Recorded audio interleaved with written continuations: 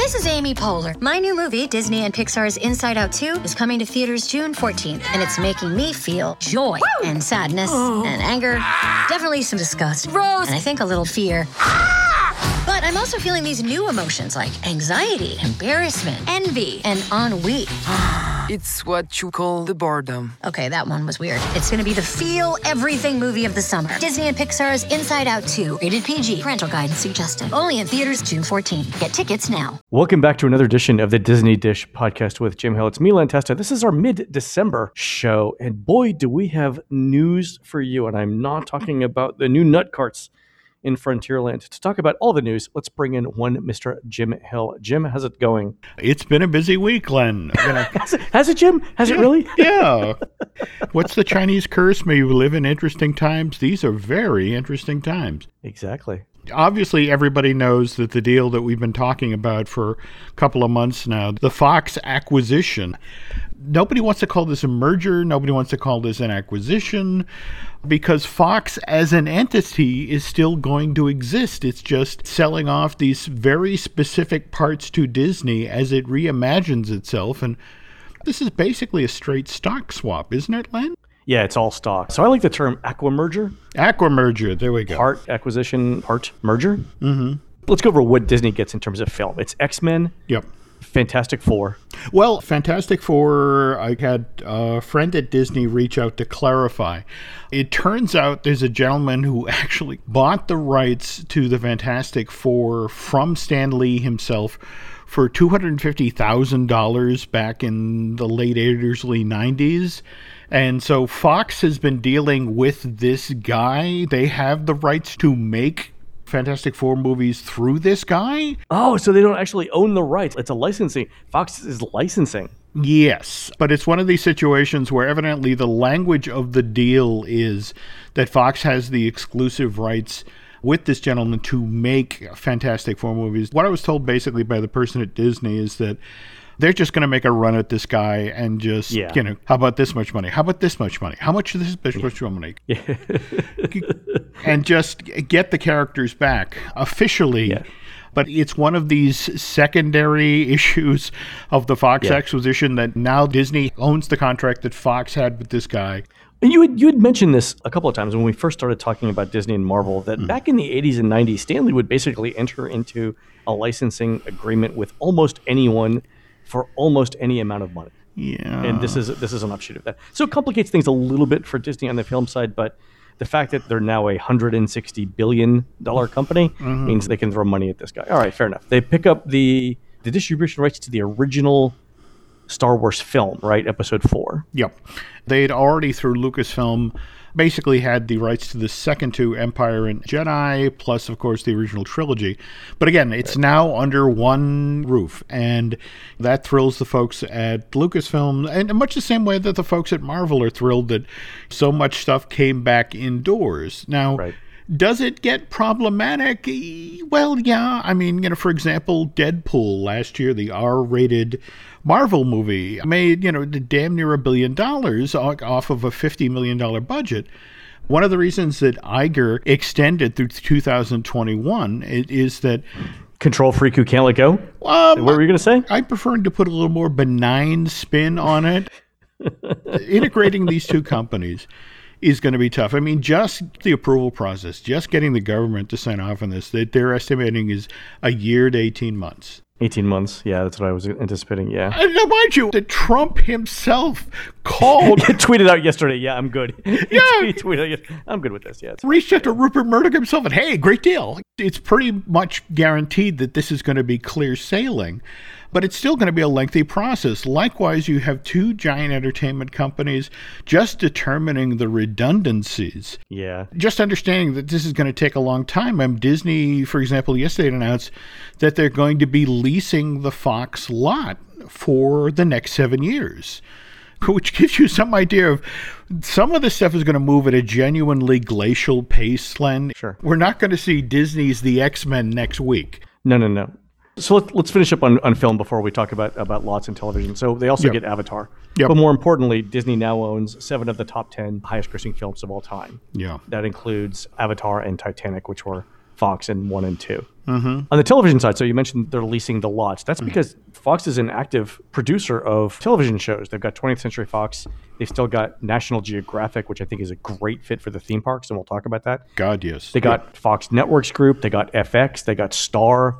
They got Endemol. They've also got a ton of regional sports. Fox Sports Regional, Sky Sports, Star Sports, and Fox Deportes, which is pretty big. Yeah. And that goes in addition to ESPN. And never mind what this means internationally for Disney, how it expands its reach. And we're entering a really turbocharged age as Disney expands its international reach, coupled with the fact that this is really all about Bob Iger's vision of the company, where he basically thinks that within the next 5 to 10 years, the world of entertainment as we know it is going away. Whether it's the ABC, the CBSs, the NBCs of the world become less and less important. And I think that's definitely true. If you look at viewing trends, the channels that distribute the content, the traditional channels like ABC, CBS, NBC, ESPN, those are much less important now than the content itself. Oh, no, absolutely. Right? I mean, we can go through the list of top 10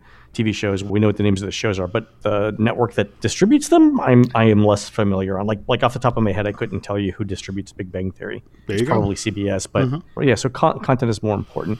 You see Iger and Murdoch have two different visions of the strengths of their own company. Disney is looking at this saying, we want to be at a scale where we have enough content and distribution to challenge the Netflix and Amazons of the world. And I think that's directly what Iger's doing here. But you look at Murdoch and he's saying within a few years, the stakes here are going to be so high that we can't compete. Therefore, the value of our assets, the value of our television stations and our film libraries and our sports things, they will be less 5 years from now than they are now. Therefore, we should sell now and get the best price we can. And the other thing is the two different visions of the future of entertainment. Murdoch, in a lot of ways, is looking at this as it's an extinction level event, what's going on in entertainment right now. Oh, yeah. And so it's like what he wants to do is shed a lot of the properties that he views as problematic in the future. Yeah. Sports among them. I mean, sports are just going to be difficult, yeah. And the weird sort of thing, he wants to reimagine Fox as a smaller, faster moving creature that can survive in the new media terrain, whereas Disney, their vision is like, okay, we want to be all things to all people, and this allows them to do that. There's parts of this I'm going to be intrigued to see play out. Remember, in 2018, Disney is launching that new ESPN project. BAMTech? Yeah. Yeah, it's the baseball thing, right? Yeah. Yeah, it's sort of like web-enabled television with stats and stuff like that. That's mildly interesting there. But remember, the companion one coming in 2019, the Disney version, where it's Disney anywhere, anytime. Oh, this is the Disney dedicated channel that they've decided is going to compete with Netflix. Yeah. All right, so let me ask you that question, because that's where I was going to go with this.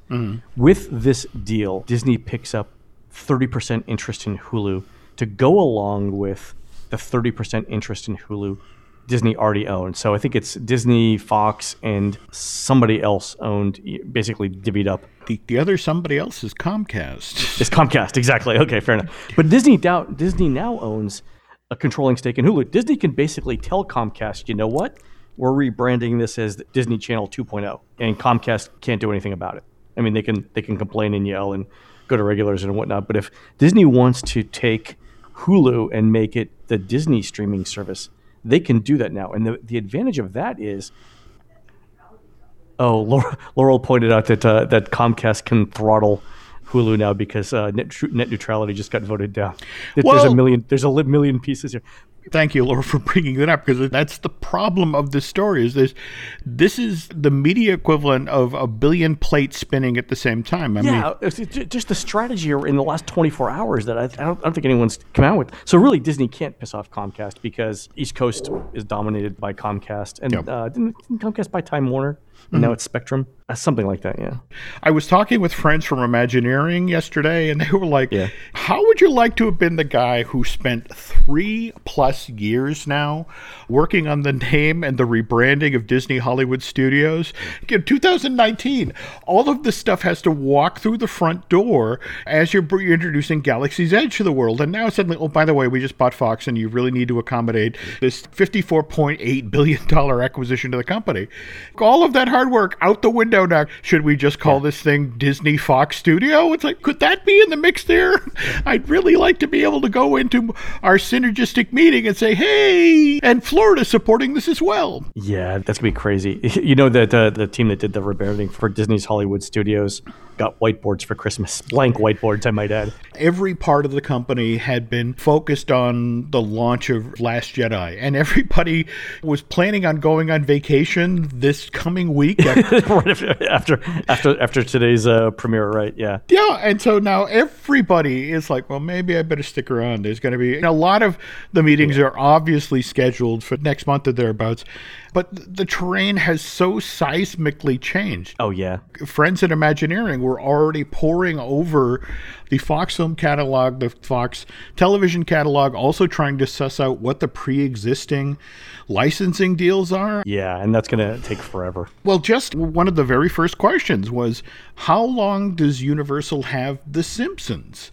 This is one of the highest earning properties that Fox has. And in just 2 years, we have the 30th anniversary. And it's like, Disney would obviously love to immediately cash in on that. But it's like, Yeah, this is one of those things in the theme park area where I'm not sure if Iger has completely thought through the entire strategy around theme parks. He's definitely done it for television, film, sports, and channel distribution. But let's say Disney says, you know what, Universal, you can't have the rights to The Simpsons anymore. So what? It's not really a bargaining chip. But you see, the thing is that between the contracts and the language, I mean, for example, think about the master licensing agreement that Universal's had for the Marvel characters since 1994. Yeah, ironclad. Yeah, they revisited that contract when they did the Fast Food Boulevard at Universal Studios Florida, which in turn, they built the whole Simpsons land out for Hollywood. There are so many attorneys now who are just gleeful about this. Yeah. Billable hours. Yeah, no, that's it exactly. Just drilling down into each agreement and finding out what's the kill date. And speaking of which, did you see the $2.5 billion kill fee if this deal goes south? Yeah, so that's not going to happen. $2.5 billion is what, 5% of the overall cost of the deal? Yeah, that's not gonna go through. Let me ask you this question. I know that Disney wants to get the prime Marvel characters in their own theme parks. I don't see Universal giving that up through any sort of loophole in the contract. I think we've fairly well established now that contract is bulletproof. Do you think that Disney will use some combination of carrot and stick with the new Fox acquisitions to try and get that away from Universal? So say, for example, play ball with us on the Marvel characters and let us share them, and you can continue to have The Simpsons, and maybe we'll throw Deadpool in for Halloween Horror Nights or whatever? Or is Disney not even thinking theme park rights at this point? Part of the problem, since Disney acquired Marvel in 2009, Universal has seen a surge in attendance at Marvel Superhero Island. Their retail sales go through the roof. Every time a film comes out, yeah. I mean, Disney's basically doing the content development and marketing for them. So it kind of speaks volumes that rather than just letting those attractions just sit there, within the last 2 and 3 years, we've seen Marvel do a redo update of Spider-Man. Likewise, last year, they redid Hulk. These are assets that the company values, and they did those redos, make it very clear to Disney. It's like, do we see this as a long-term situation? It's not like Disney where it's like, Peter Pan, we put that in 50 years ago. Oh, why should we have to touch it?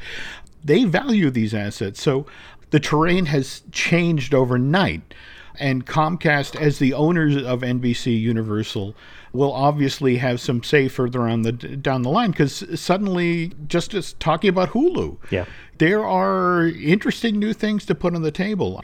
Long story short, if anybody who says they know exactly what's going to happen over the next year or 2 or 3 is lying, because everybody I'm talking with at Disney is still getting up to speed about this deal. Yeah. So a couple other questions before we move on to our main topic of the day. I know Fox is in the middle of acquiring Sky Network in Europe. Mm-hmm. They already own 39% of it. They're trying to buy the remaining 61%. Is that going to continue prior to this merger? I think Fox is still trying to acquire all of Sky. So Disney will eventually own all of Sky, right? That is the plan, but there are so many aspects of it. May take, for example, Iger in his appearance yesterday on Good Morning America, which to give you some idea how media empires do it these days, that's where they broke the news. As Iger was on there, Disney was sending out the press releases. I want to say it's Robin Roberts who asked him, well, what about, we've been hearing stories about the Murdoch's family is going to become the largest individual shareholders of the Walt Disney Company. And we've been hearing about, is James Murdoch going to come over and take on a role at Disney? And Iger would be a wonderful politician if he chooses to be. It's like, well, we're going to have conversations over the next couple of months about a role for James, and we'll see. They've set the price. They understand the financial terms, but you bought the house, and now you're going through, well, do we keep the kitchen? Do we remodel the kitchen? Well, not only that, but it's like buying an apartment. You're keeping the tenants, some of the tenants anyway.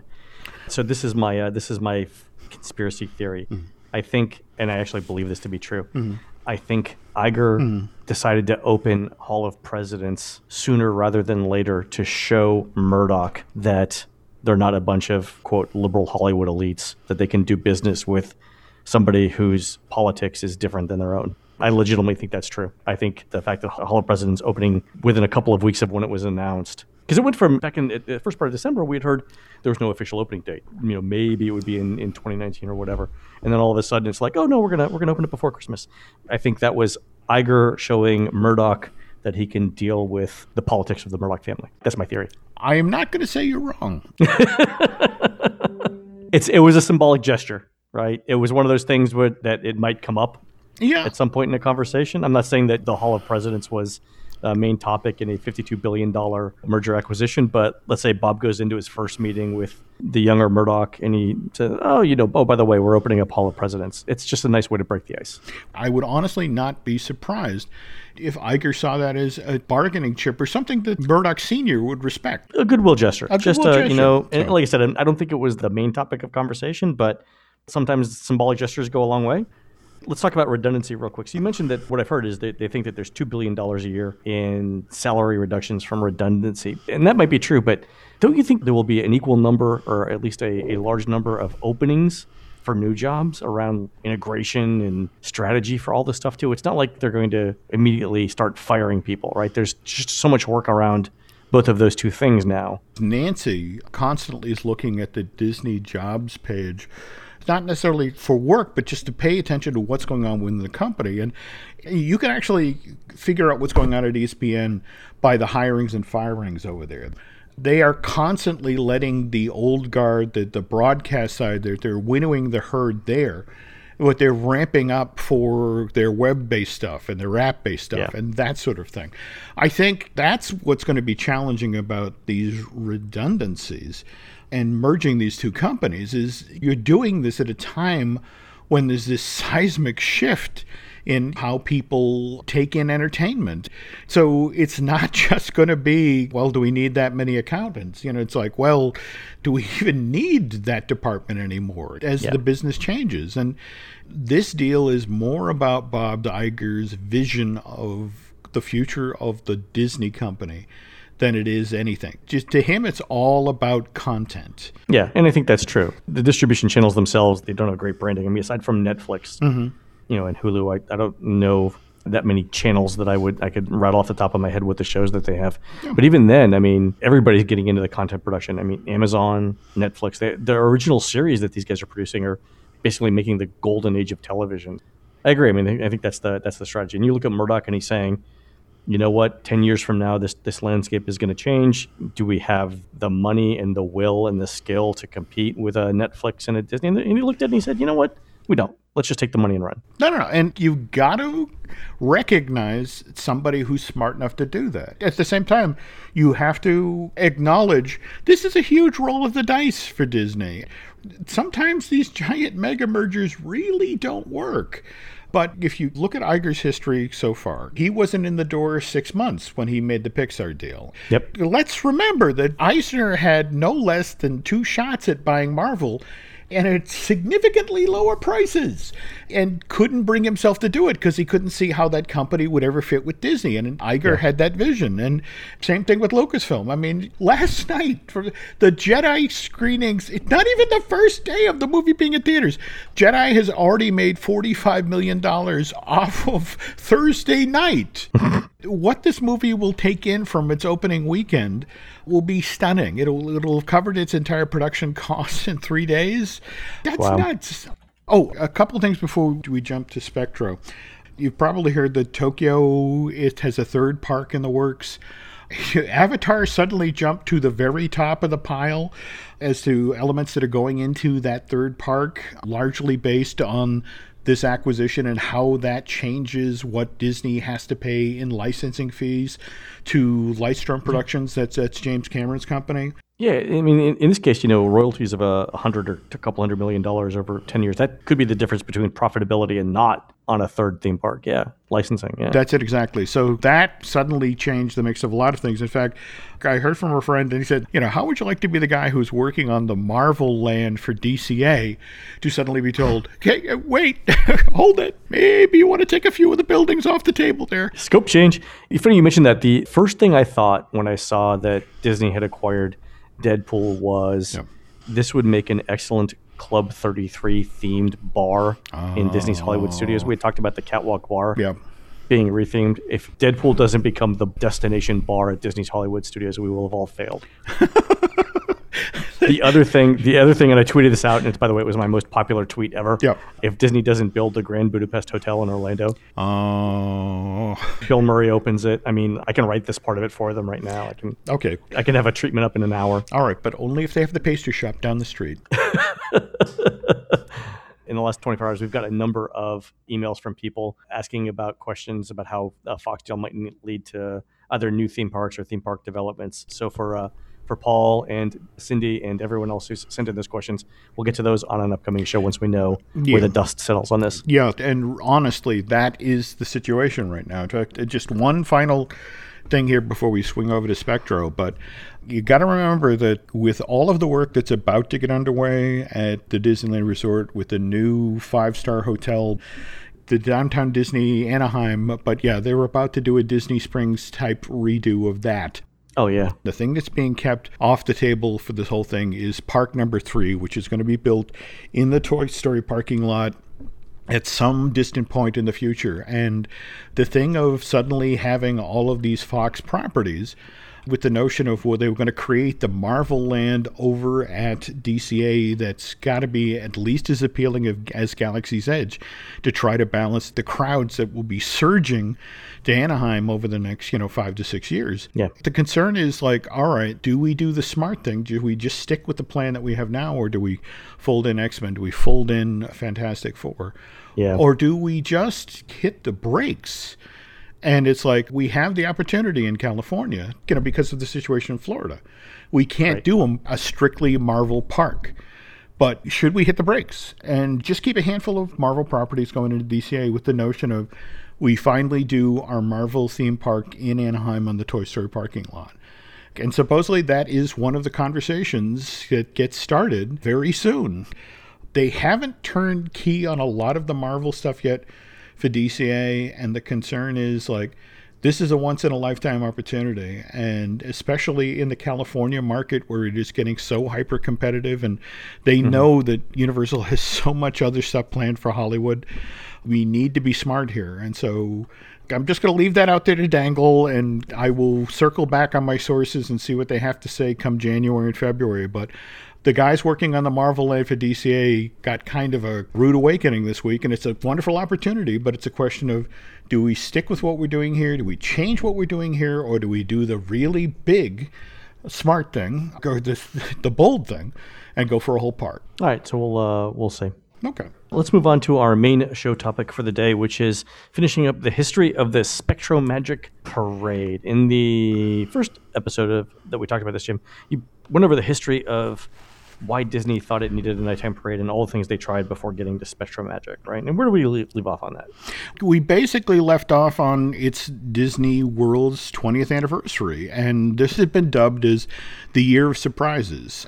This is a Disney company that's dealing with the fact that there are now 3 theme parks in Florida, so you have to sort of spread the surprises around, and you have to make this affordable. When you're trying to do a resort-sized celebration, you're looking for economies. So, for example, the surprise celebration parade over at the Magic Kingdom, this was built around these 35, 40-foot-tall cold air balloons of Mickey, Minnie, Donald, Goofy, and Pluto, which were basically recycled party grab balloons from Disneyland's 35th anniversary. And the thing that kind of frustrated the folks over at Epcot is they'd gone out to California, had seen these balloons in that parade, and were like, ooh, those look cool. Let's do something like that for our park. So they had come up with this project called Surprise in the Skies, which really honestly is kind of keyed off of the Kaleidoscope show, summer of '85. And it was this weird hybrid of trying to build a show around the park's only characters, so Dreamfinder and Figment. No, but it sounds delightful. Well, it was a trifle problematic. I mean, the gimmick of it was an air-water show. The theme of the show is that the Dreamfinder in a dirigible was supposed to fly this 80-foot-long dirigible out over World Showcase Lagoon. And that's the other problem. 45-acre lagoon. Even an 85-foot-long airship in that looks like a jujube. So to fill that space, they did 12 dragon boats, 2 giant ones, Ma and Pa, and then 10 little dragonette boats. They had flying kites. And the idea was that the Dreamfinder was going out to World Showcase Lagoon and was going to paint a rainbow in the sky, but the dragons came out from the Black Lagoon and were going to disrupt this. And on paper, this was a wonderful show, and in fact, it was originally only scheduled for Saturdays and Sundays at Epcot, but was so popular they expanded the schedule from Saturday through Wednesday. But the hard reality was, one of the reasons that they started scheduling it from Saturday to Wednesday is the weather in Central Florida was so problematic. The wind issues over World Showcase Lagoon were so bad that the 85-foot-long airship never made it into the show. They could never get it off the ground and operated safely in the way that they wanted. Right. But this was a show full of ultralights and kites. It was wonderful to look at. In fact, supposedly it was Frank Wells' favorite show that was ever done at the theme parks. And the problem was that come August of 1987, it ended abruptly because there was a crash. One of the pilots, I believe his name was Ken Harper of Winter Park, a bracket that was holding the right wing of his ultralight broke off, and he crash landed about 150 feet away from the takeoff space. Ken died, and the show basically died with him. The jump ahead, Disney knew that show had been ridiculously successful or popular, and so they kind of revisited it. They stepped away from really being flight-based. They went from ultralights to paraplanes, and the gimmick with a paraplane is that the wing of the plane is a parachute. And so even if you were to lose power, you can still make it safely to the ground. Anyway, to circle back to the Party Gras cold air balloons, the folks at Epcot had so enjoyed what they saw at Disneyland, they ordered 11 of their own. The way the show climaxed was that at the very height of the show, suddenly you notice that these giant boxes have been pushed out from all 11 of the World Showcase pavilions. And then the roof flies off in this 45-foot tall cold air version of, well, let's see, we had Winnie the Pooh in Canada, Robin Hood in the UK, Pluto in France, Tigger in Morocco, and Morocco almost never is featured in any of the nighttime shows. Yeah, they've got prohibitions against certain things. Well, that was the thing. They could push out this cold air balloon from backstage, and it didn't involve actually putting anything on the pavilion itself, so the Kingdom of Morocco was sort of willing to work around that. Anyway, Minnie at Japan, Mickey rotating the list for the US, and then Pinocchio for Italy, Daisy for Germany, Chip and Dale for China, Goofy dressed as a Viking for Norway, and Donald with his Three Caballeros outfit for Mexico. So they'd already ordered these cold air balloons. when they heard that the Magic Kingdom was bringing the balloons from California. And it's like, thanks, guys. Yeah, thanks for nothing, man. The reason that the folks at the Kingdom had done that was because these shows are expensive to produce. And any money that they didn't spend on the daytime parade, they could then apply to the nighttime parade. And I know we've talked on the previous show about this being the anti-Main Street Electrical Parade, and folks who actually work on the parade have reached out and just said, well, can we change the language of it? And what they wanted me to say was this was the more modern successor to the legendary Electrical Parade. Fair enough. Don Franz, the actual producer of SpectroMagic, said if the Main Street Electrical Parade is a snapshot, then what they were going for with the SpectroMagic was that they want the completed animated cell. I mean, just the effect of it was such a technological jump forward. What they basically wanted to do was have people, they'd seen the twinkling Christmas lights. They wanted this to be cutting edge in every way they could make it cutting edge. So as they're beginning development on this project, the entertainment staff at Walt Disney World approaches WDI's R&D department and basically says, what do you got? Or what have you heard about? Or what recent technological advances can we take advantage of during the development of this parade? This is a common Disney MO, right? They look at technology and they say, how do we introduce this into the park? Yeah, in this case, Scott Stippick, the lighting designer. Now, mind you, we're talking cutting edge for 1991, but we were talking about things like prismatic holographs, electroluminescent panels, which they got this technology from the defense industry, Len. The butterflies in the parade, those panels that their wings were made out of, that got that bright green, blue glow off of, those things are 1/1000th of an inch thick. So you're saying the U.S. Army was trying to weaponize butterflies? Well, I'm with you on this. There we go. All of this stuff. Underlighting clouds of liquid nitrogen smoke, fiber optics, light spreading thermoplastics. All of this stuff was on the table when Spectro was in development, which is how the Kingdom wound up with this new nighttime parade that had more than 600,000 lights. Wow. And just to keep this thing lit, it involves 75 tons of deep cycle batteries. Again, just hugely expensive, which is why, in order to get Disney Corporate to sign off on this, they did one of the most synergistic. Every unit that was in this parade had some sort of tie back to a Disney corporate effort. Take, for example, the parade's Imagination of Fantasia unit. This is the one people remember mostly for the Chernobog. You'd see Bald Mountain, and then the parade float would unfold, and here was Chernobog with 38-foot-long wings spread out over the parade route. It's not a coincidence that was in the parade. Parade debuts in October of 1991. The year previous, 1990, Fantasia, which was celebrating its 50th anniversary that year, was sent back out into theaters after having this digital restoration. Parade debuts October of 1991. November 1st, 1991, for the first time ever, Fantasia is available for purchase as VHS, Betamax, and Laserdisc. So it's like, you give us some money, Buena Vista Home Entertainment, we'll put the thing that you're about to put out in the world in our parade. Kind of the same thing with The Little Mermaid, the Fantasy of the Little Mermaid's Ocean thing. That movie had come out, been released theatrically in 1989, November. May of the following year, same thing, VHS, Beta, Laserdisc. And this was back in the days of the Disney Vault. Oh, right. So in early 1992, this was going to go back into the vault. So initially the thinking was, well, do we really want to be putting this in the parade? Could we maybe be talking about, well, we've got this movie that's about to be released to theaters, Beauty and the Beast. But it turns out Disney Television Animation has begun production on Little Mermaid, the animated series. And they're like, hey, we'd really like this to be front of mind, so could you put this in the parade? Could you imagine, after the Disney-Fox merger, how big a parade we would have to be to include all the properties that people would want in a parade these days? Oh, it would make Macy's or the Rose Bowl look like a small town celebration. Let me tell you, I'm just putting this out here, Lynn.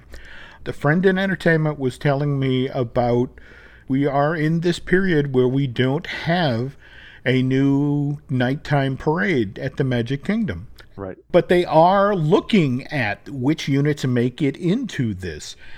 When it became apparent that the Fox properties were suddenly available and the pre-existing licensing deals were going out the window, one of the new list of things that are being considered for this new nighttime parade includes an Avatar unit because of the bioluminescent forest. Oh, okay. Makes sense. What they were looking to do was, for the first time ever, to bring the Na'vi into the parks. And it's one of these things where evidently they've turned to entertainment, and there are these leg extension sort of stilt units you can use to add 3 or so feet to a performer's costume. Sure. So it's one of these things where it's like, okay, give me some concepts for Na'vi costumes and give me some possibilities. And give me a well-coordinated intern. There we go. Does that necessarily fit into the Magic Kingdom? Not as we know it, but there was a time when at Epcot it's like, look, there will be no Disney characters. Yeah. And that changed because the guy at the top said that changed. And right. If Iger says, hey, Fox starts showing up in the Disney parks, in fact, that's one of the guys I was talking with yesterday was talking about, they were looking over the list of things, and it's just sort of like, hey, they made a lot of Shirley Temple movies. Could we do something with that for the studio? And it's just sort of like, really? Shirley Temple? But okay. I like the idea of MASH in a parade, but okay. Oh, right. A MASH bar. Oh. Because they had the still, right? That's right. Anyway, ducking back to Spectro now, one of the really bizarre things that wound up in this parade, Len, it was called The Wonder of the Sleeping Beauty's Gardens. You have to understand, Sleeping Beauty was never one of the more successful Disney animated features. I mean, when it was released in January 1959, it was one of the first times ever the Disney company had to report that they had a loss, especially during that run-up, the first 10 years of Disneyland being open. I mean, money was pouring through the door, but Sleeping Beauty did so poorly the company had to report a loss that year. And so, and every time they released it, people are like, that's almost entertaining. So when it came time for Disney to open the vault and pick animated features to make available for home entertainment, Sleeping Beauty was kind of right at the top of the pile because, like, nobody wants to actually go see this, but we could try to sell it. Yeah. But what wound up happening is when it went out to became available for purchase in October of 1986, this was the first time Disney had done affordable pricing. So Sleeping Beauty was out there for $29.95, and even at that price point, it didn't sell. Okay. And so it's 5 years later, and even with it's going back into the vault, there were still a lot of copies on store shelves. And so Buena Vista Home Entertainment had heard this from retailers. And so they were like, when you're doing this parade, can there be something that makes Sleeping Beauty seem appealing? Right. Well, the problem is Sleeping Beauty herself is the 9th most interesting character in that film behind the dwarves and the queen. There you go. So what are you going to do? I mean, the gimmick of this section of the parade is that you have the 3 good fairies on the floats. As they were originally envisioned in the parade, they're taking advantage of the new technologies that Flora and Merriweather could wave their wands and change each other's costumes in front of you. And that was kind of a cool effect in 91. But the other thing is they waved their wands and changed the garden floats they were standing on from a daytime garden to a nighttime garden. Right. Tell me what scene in Sleeping Beauty featured the nighttime garden changing to a daytime garden? Is that when she wakes up? There's no scene, Len. Oh, that was my next thing. They had to invent something that didn't happen to try to make the movie entertaining. I don't think people are that worried about Snow White canon as much as some other properties. I know, I get that. All I can tell you flat out from the guys who worked on it, it's like we looked at the entire movie. There was nothing that fit in with the technologies that we had that we wanted to take advantage of. So we went another way. Yeah. And at the same time, this is a parade that's trying to support arms of the company that didn't normally chime in with a parade. Like for the Silly Symphony sections of this parade, Back in 86, Disney had put out what they called the Cartoon Classics Gold Editions. This was the one that the whole push was it's limited edition, and you can get Silly Symphonies and our Cartoon Classics, and again, didn't sell, laid on store shelves. I actually got the Laserdisc of the original Mickey Mouse cartoons. Did you? Okay. Yeah. And how often did we watch that, Lent? Twice. There we go. The problem was it was difficult to hook up the Laserdisc. This is back in the days when TVs had one input besides cable, and it was difficult to unhook the VCR and hook up the Laserdisc just to watch the one thing when I wanted to. So it basically sat, and now everything's available on YouTube anyway. So again, this whole section's trying again to put Silly Symphony in front of mind and maybe convince people to buy the Silly Symphony discs that are still sitting on store shelves 5 years after the fact. But the other thing, talking with the guys who worked on SpectroMagic, Roger Rabbit had just come out a year or two previous. And one of the moments out of the movie that these guys who were working on SpectroMagic loved was when Roger was hiding out in the theater with Eddie Valiant, and a Goofy cartoon comes on, and Roger blithering about how great Goofy is. The quote is actually, "Boy, did you see that? Nobody takes a wallop like Goofy. What timing, what finesse, what a genius."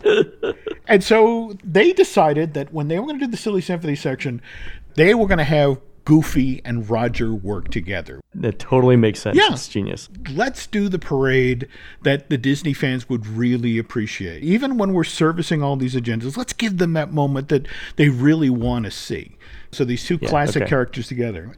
And then let's give them the things that just wow them. I mean, to this day, when you talk with people about this parade, they talk about, for example, the animatronic Sebastian in the Little Mermaid section. Yeah, it's one of the most important floats for that section of the parade. Yeah. This sort of stuff had never been done before on a parade. The use of fiber optics, or the effect at the end where you had Practical Pig at the front with his paintbrush. With a flick of the paintbrush, all of the floats in that particular end would go from a silver white classic color to suddenly just saturated with color. That whole, the Disney palette. This was all ridiculously cutting edge, and then backed by this amazing score that John Denby had recorded with a 70-piece orchestra. When it debuted in October of 91, it just blew everybody's socks off. And the notion was, and the folks at Disney World were standing there, and it's like, all right, finally, we've topped the Main Street Electrical Parade, and we can't wait to march our parade around the world and replace all of the Main Street Electrical Parades. But then, just 6 months later, Euro Disney opens, and how about we save the tail end of this for the next time? All right, we'll wrap up with Euro Disney basically kills every project. There you go. There we go. We'll go over what happened there. Yeah, just rather than have this drag on for another hour, because that was a lot of Fox stuff to talk about. But I promise, next show we'll button this stuff up. So quick note to Disney and every other entertainment company: for the next couple of weeks, don't do anything major. But I hate to say this, but by the next time I record, the Galaxy Nights is going to have happened at the studios, and that panel where they talk about Galaxy's Edge is going to have happened, and likewise, The Last Jedi. Yeah, if it isn't past 500 million by the next time we talk next week, Jim, I'll be shocked. All right. Well, we'll talk then if we can be heard over all the cash pouring in. All right, folks, you've been listening to the Disney Dish podcast with Jim Hill. We are produced by Aaron Adams, who is working his fingers to the bone, Jim, I think, with all the different shows that we're trying to produce. Between your Marvel Us, this show, the new Touring Plans podcast we've launched, Aaron has a lot of listening to do. I think he's got 2 pairs of headphones, one for each ear. There we go. I think that's what he's doing. Okay. So please go on to iTunes and Stitcher or your local parade float and write a review of the show and tell us what you would like to hear next. For Jim, this is Len. We will see you on the next show. Take care.